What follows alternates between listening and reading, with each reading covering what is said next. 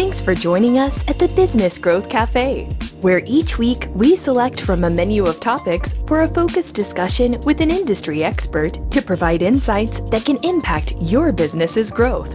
With your host, Angelo Ponzi.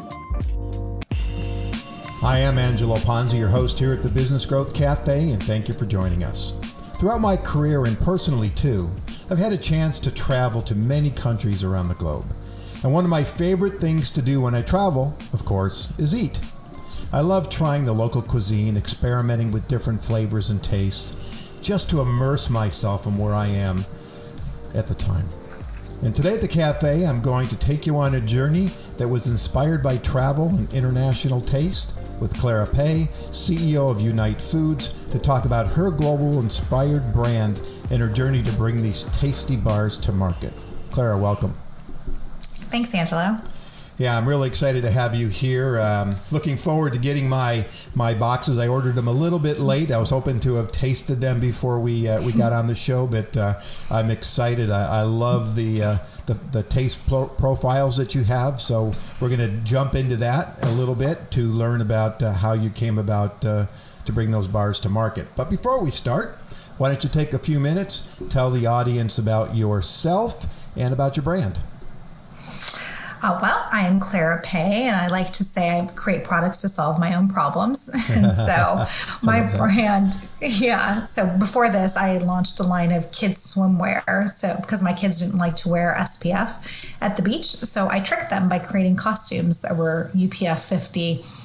Made out of UPF 50 material. So imagine rash guards that look like a princess a pirate. Oh, that's great. I love that.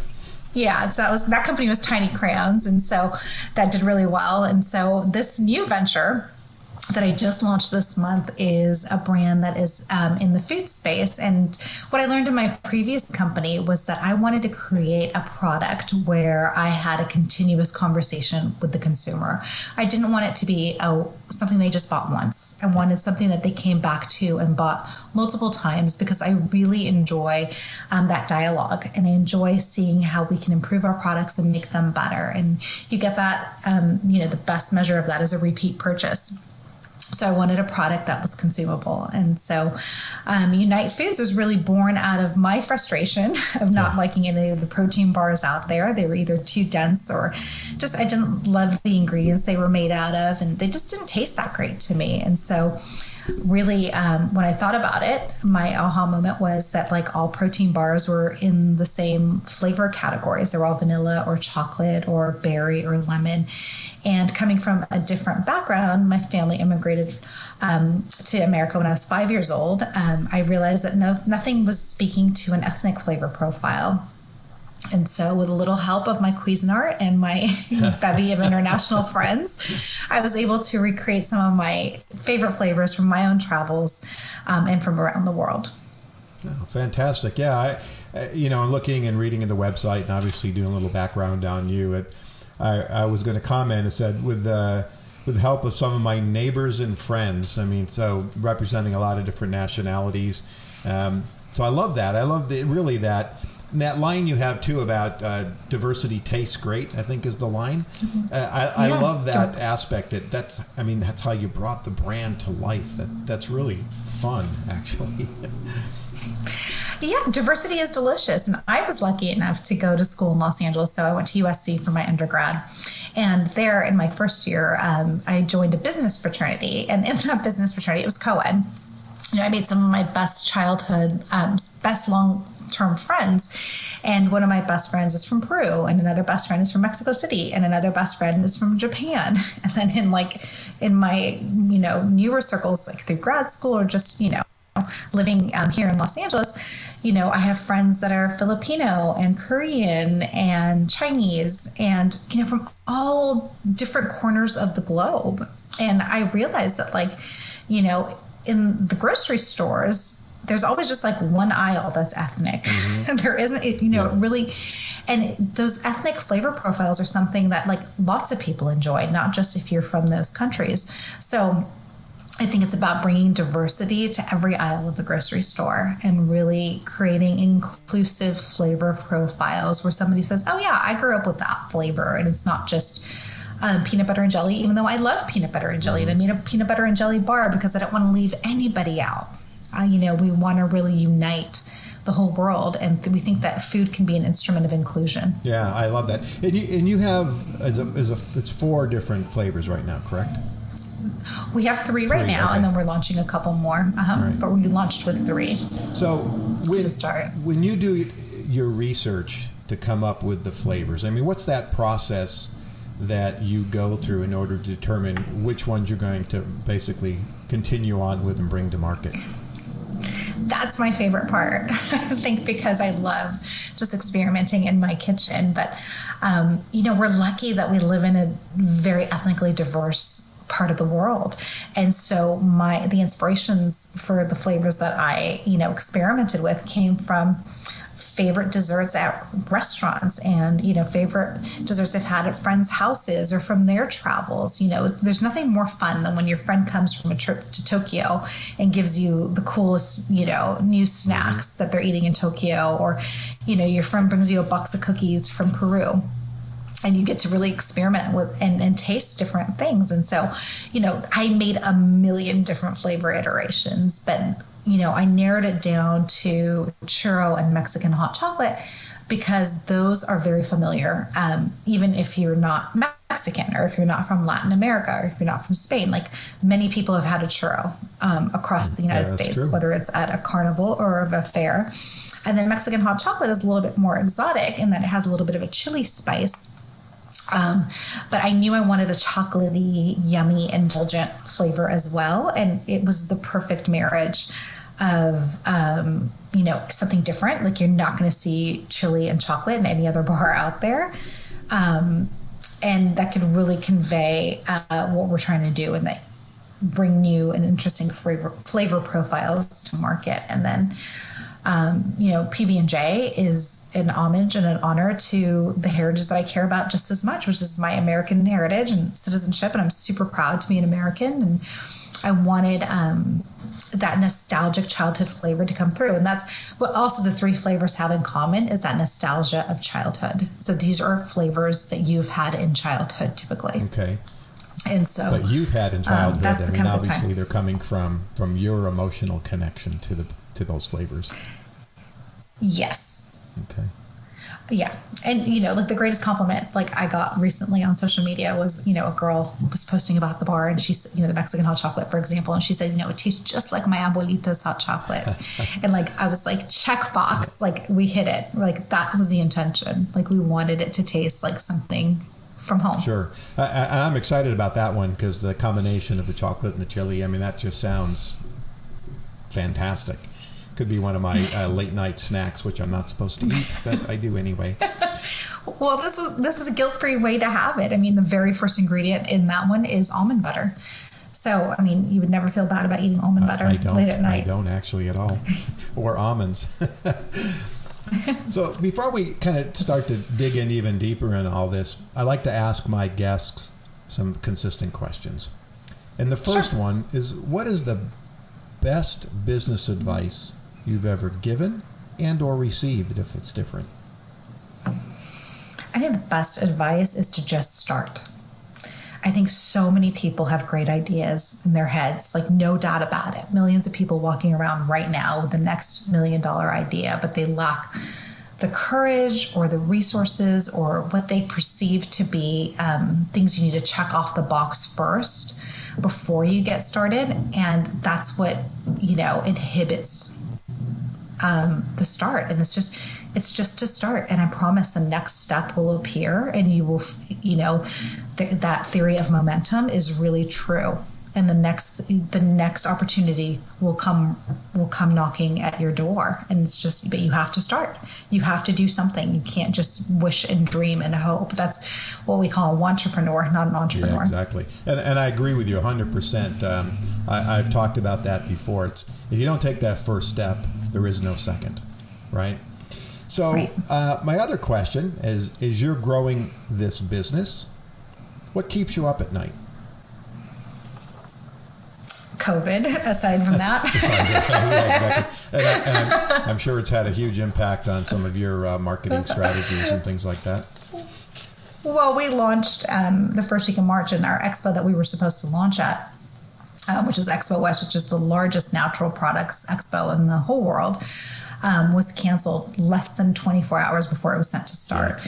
And so that set shockwaves throughout the whole industry. And that's where we really were going to make our debut. So like what keeps me up now is like, how are we going to, short of an expo, how are we going to get in front of the right people to take notice?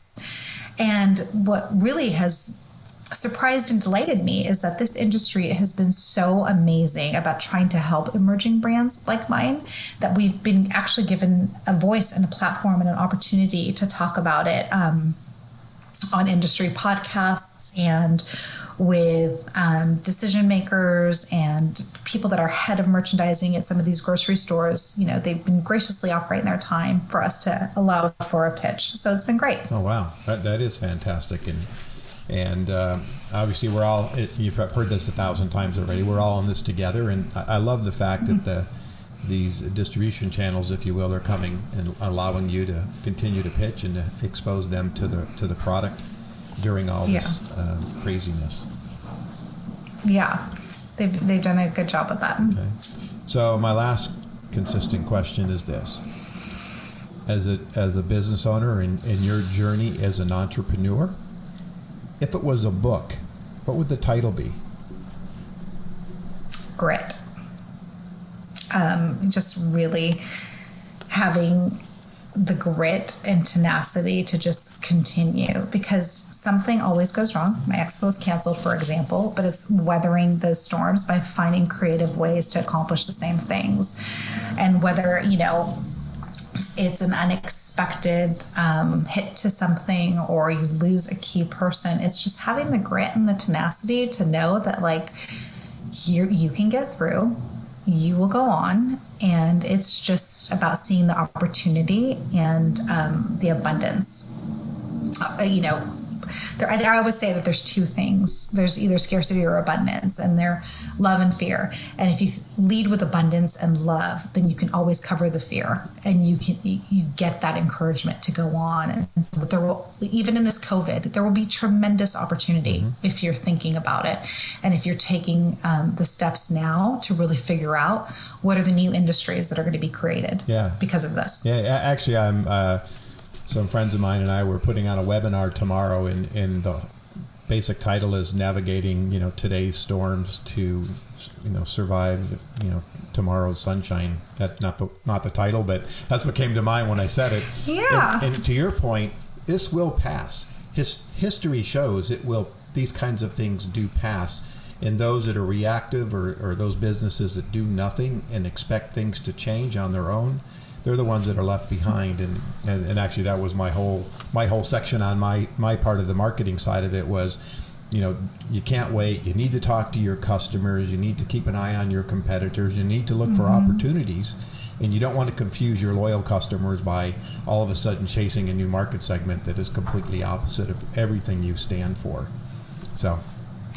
Yeah, before this whole thing happened, I was on a hike and there was these beautiful redwoods, and I was thinking, it was just kind of starting to percolate, the COVID scare, and I was thinking, these trees have been here for hundreds of years. This too shall pass. We will go on.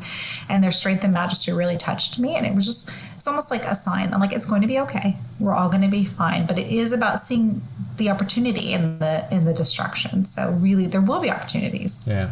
It's I had a guest on the show, Dr.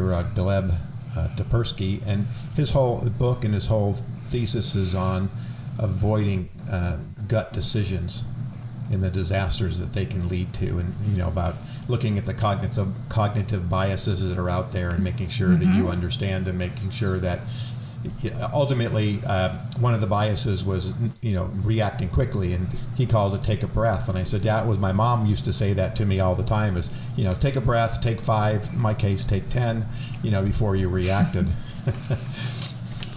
Yeah, it's true. So the concept Unite, so the name of the product, I mean, I get the essence, but does Unite itself stand for something?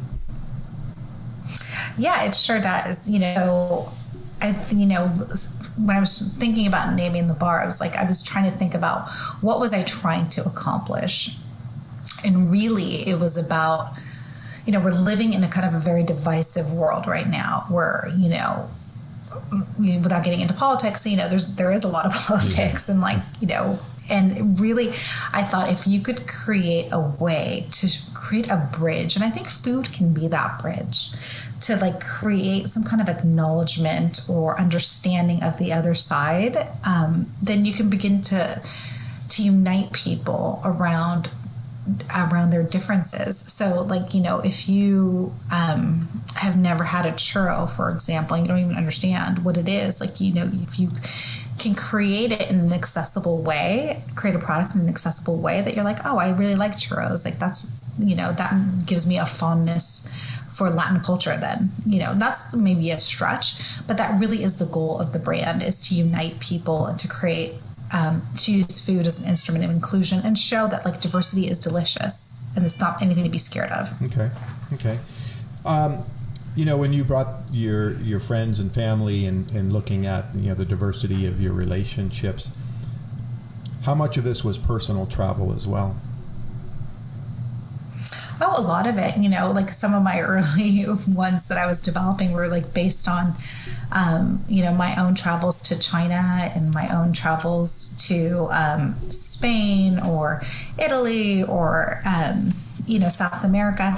And so, but really, my friends and the people in my life are the biggest influences. So those are the people that I quiz. What did you eat as a kid? What are the desserts that they have in the Philippines? Oh, really? You eat ube and you have a condensed milk on top? Or, what did you eat in Tokyo? And it's oh, desserts there aren't as sweet as they are here. And so that was very useful input, because I didn't want my, that was another thing that I kind of resisted in my own experience. I wanted to see if people shared the same experience, was that the protein bars were too sweet. So if you didn't grow up with an American palate, they're just too sugary for you. And so mine are a little bit less sweet and less sugar. And now people want to eat less sugar anyways.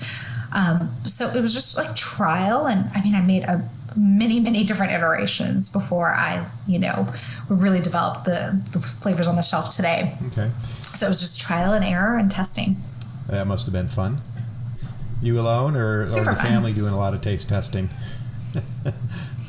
Oh, yeah, for sure, the family. And the best barometer is my 5-year-old, because she won't eat anything that I force her to, right? She'll only eat things that she wants to eat.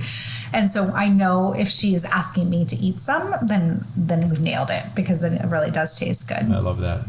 A focus group of one. Yeah.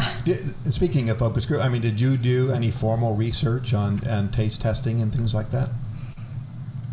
No, I did a little bit, but not so formal. But I'm lucky that I'm in a group called Vistage. Sure.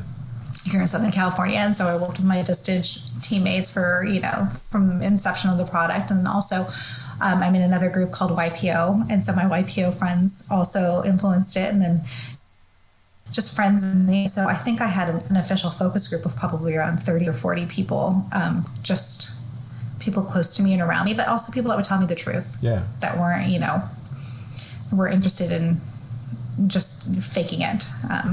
Well, I love that. So many times I've talked to companies over the years in my career, and it's well, how did you come to this conclusion on this product, and who did you talk to? And it's oh, no, we just did it internally. We think it's great, and we're going to roll it out. And I've worked on quite a few, everything from household cleaners to ski boots to in the action sports industry for a long time, and there were a lot of products that should have never made it to market if they had only listened to their consumer. And again, I always tell people it doesn't have to be expensive and it doesn't have to be massive. You just have to get it out of your own decision making in your own head to allow others to do it. Speaking of Vistage, a group of us just presented to a Vistage group a new concept that we're working on, and one of our members is a member of Vistage, and so they allowed us to go in and they gave us some great feedback, just like you had. So for us, it was 20 people in the room, but it was enough insights allow us to make a few tweaks and stuff of the presentation that we were working on. So launching a new product on the road to success is never straight. There's bumps and turns and lefts and rights. And so what has been the biggest challenge for you in bringing this product to market?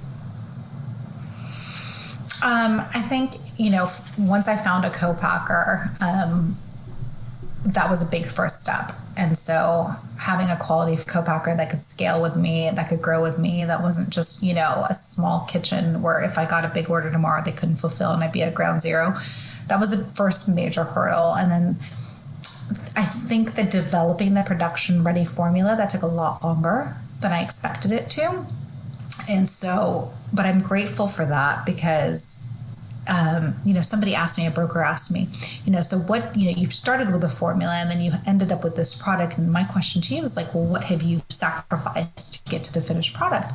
And I was like really perplexed by that. And I said to him, I was like, well, nothing. Like, I'm not going to sacrifice anything. Like, it's going to be a product I feel really good about and is going to be really tasty. And I think that he was like surprised. And I think a lot of people start with like an ideal and then they get told like, oh, you can't do this or you can't do that. And I was very rigid in what I knew I wanted to deliver to the market. And that was like a protein bar that was wholesome, that was natural, that was full of great ingredients, that tasted great still. And it wasn't, chock full of artificial things or it didn't have crazy amount of sweetener to make it palatable. Mm-hmm.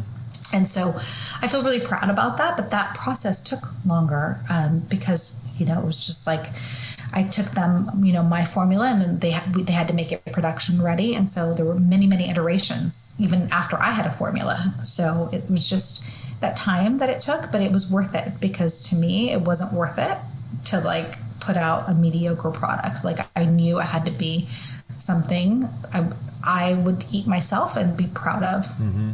How long did it take from, sitting around the kitchen table and said, I have this idea, to the first ones that rolled off the line? Oh, about 18 months. 18 months. So that's pretty quick, actually. Oh, you think so? That's pretty good. I do, actually. No, yeah, but it. I was just talking I wasn't just talking, but I have another client who's in the optometry business. And these are actually optometrists who came up with a software product because they saw a need in the market about fulfilling contacts. And so from idea to completion and launch was 3 years. And I figured that was about... Well, they probably have FDA approval. Yeah. Yeah. I think, to me, I'm efficiency and I have a very high sense of urgency. So, that probably felt longer. But yeah, I think most people were surprised that it was fast. Mm-hmm. Were you totally focused? Because it can't take years. Were you totally focused on this? Were you doing anything else? You weren't doing your swim line and you actually on your LinkedIn have a completely different company.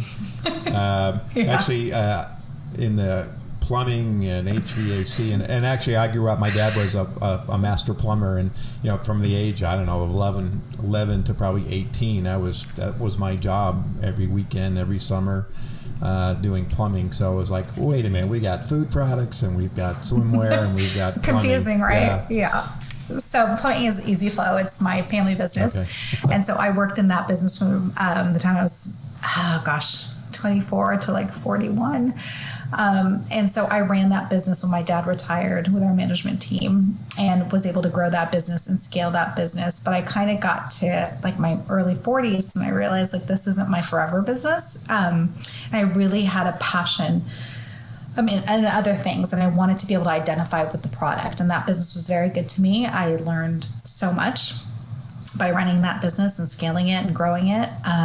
But it wasn't ever my passion. Mm-hmm. I always had a passion for the people that work there. I never had a passion for the product.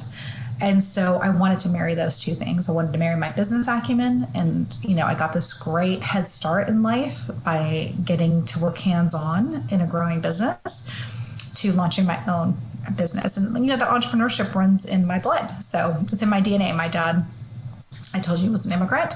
We came from Africa, and his business there was automotive parts and distribution.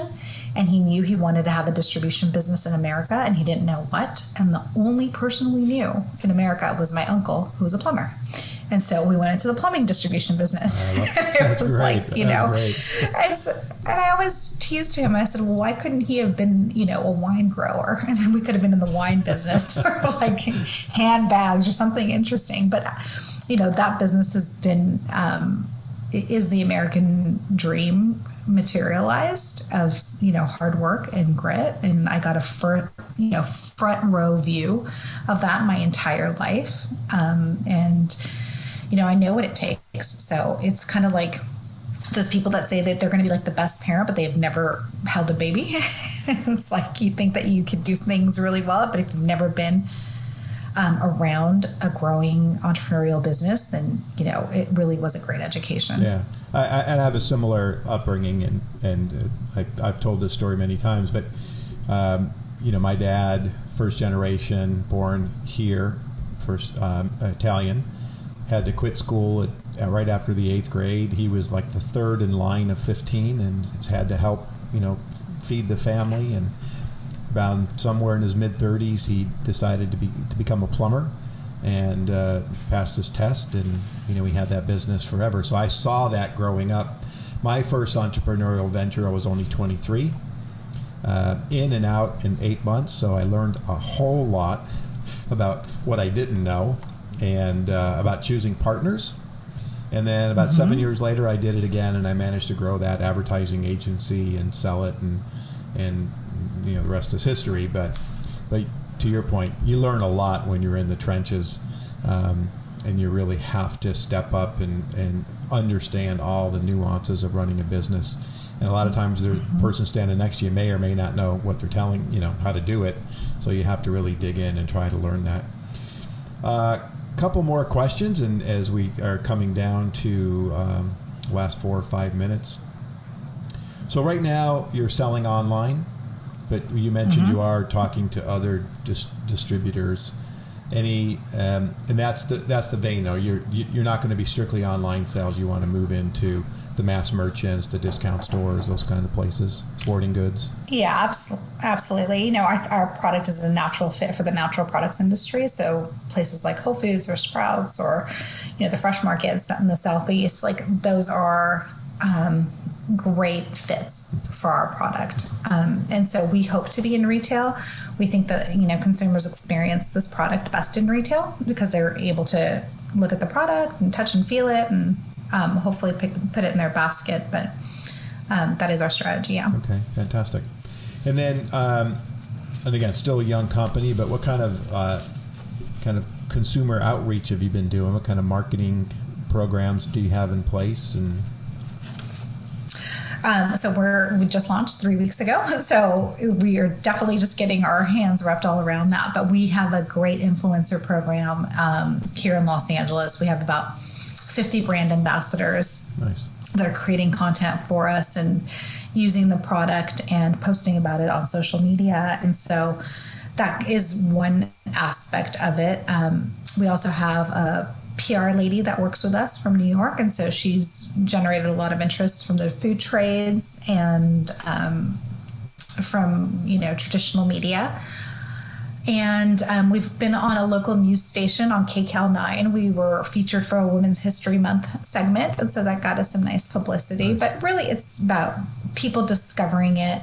Right now, we're really focused on actually just trying to help with this COVID crisis. So we've been donating a lot of bars to local area hospitals, food banks, churches, things of that sort. We have had great organizations reach out to us to partner.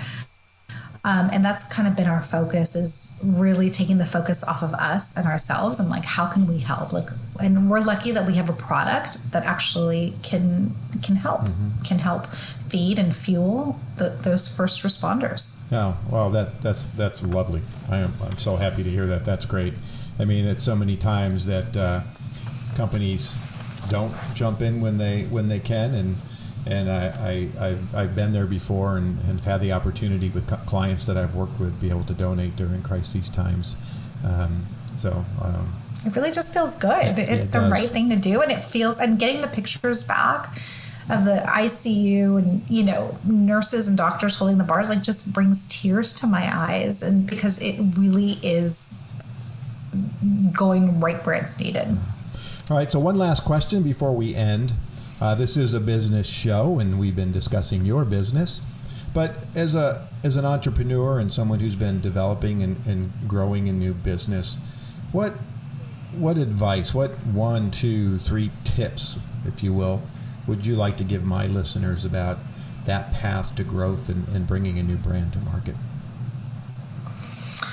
I think there's a tremendous freelance community out there that can be tapped to help fill in the gaps of knowledge of things that you don't know or you don't know how to develop. A lot of people ask me, like, how did you know how to make a protein bar? And it's like, I didn't, but I started with like my, figuring out what I wanted to put in the protein bar. And then I found a great freelancer who was a food scientist who, for a fraction of what I would have paid a firm, was able to help me, make it production ready. And so I would say, 1, look around and see what kind of freelancers are available to fill in those knowledge gaps. And the second thing is know where to invest your money. Like for me, I knew the good was good. Like I had invested my money in developing a good product, right? And so CPG. And then the P part, the packaging, was super important to me because that is the advertisement to the consumer. I'm not there in the supermarket trying to tell them, oh, check out my bar. But the package needed to grab their attention. So I invested in a great branding agency. And so having strategic investments on what matters for your brand or for your product is really important to know. You can't invest your money in everything, but you have to be strategic about it. And then the C part, the consumer part, is the last part, and that is that social media influencer, making those consumers come to the table. And that's, if you've done the P and the G right, then the consumer will come. Right? If you have a good product and it's packaged well and it's interesting and it entices somebody to pick it up, that would be my advice, is just know where to invest your money, know what's important to actually get those sales, and then fail. And then the last piece of advice, which is fail fast, get a lot, make that minimum viable product, create that product in your kitchen, test it with as many people as you can before you invest in a big production run. All right. Well, fantastic. So make sure that it really is very good. Yeah. Well, fantastic. Thank you for that. And I'm sure my listeners will definitely benefit from that advice. So why don't you tell everybody how they can connect with you, where they can buy the product, and all that good stuff. So I have a heart for entrepreneurs. If anybody ever needs any help, just shoot me an email, clara@unitefood.com. You can buy the product at unitefood.com, www.unitefood.com. And I love hearing from people. So if you have any feedback for me, I'm all ears. All right. Well, thank you so much. This has been a great conversation. I really enjoyed it. And I'm sure my listeners are going to benefit from that as well. Thank you again for joining us at the cafe today. You can find out more about me, read my blogs, or view my show videos at theponzigroup.com, or connect with me on LinkedIn. And if your business is ready for growth and you need a CMO, but you're not quite ready for a full-time person yet, connect with me. I'd welcome the opportunity to discuss the benefits of using a fractional CMO. And lastly, please subscribe to this show. And if you're already a subscriber, I encourage you to ask others to subscribe so they can benefit from the great content like you heard today. You can sign up at thebusinessgrowthcafe.com or wherever your favorite podcast platform is. Join me next week for lunch at the Business Growth Cafe. Thank you for listening to today's discussion at the Business Growth Cafe with your host, Angelo Ponzi. Take a moment to subscribe to this podcast and visit our website at www.businessgrowthcafe.com. Read Angelo Ponzi's blogs at www.theponzigroup.com.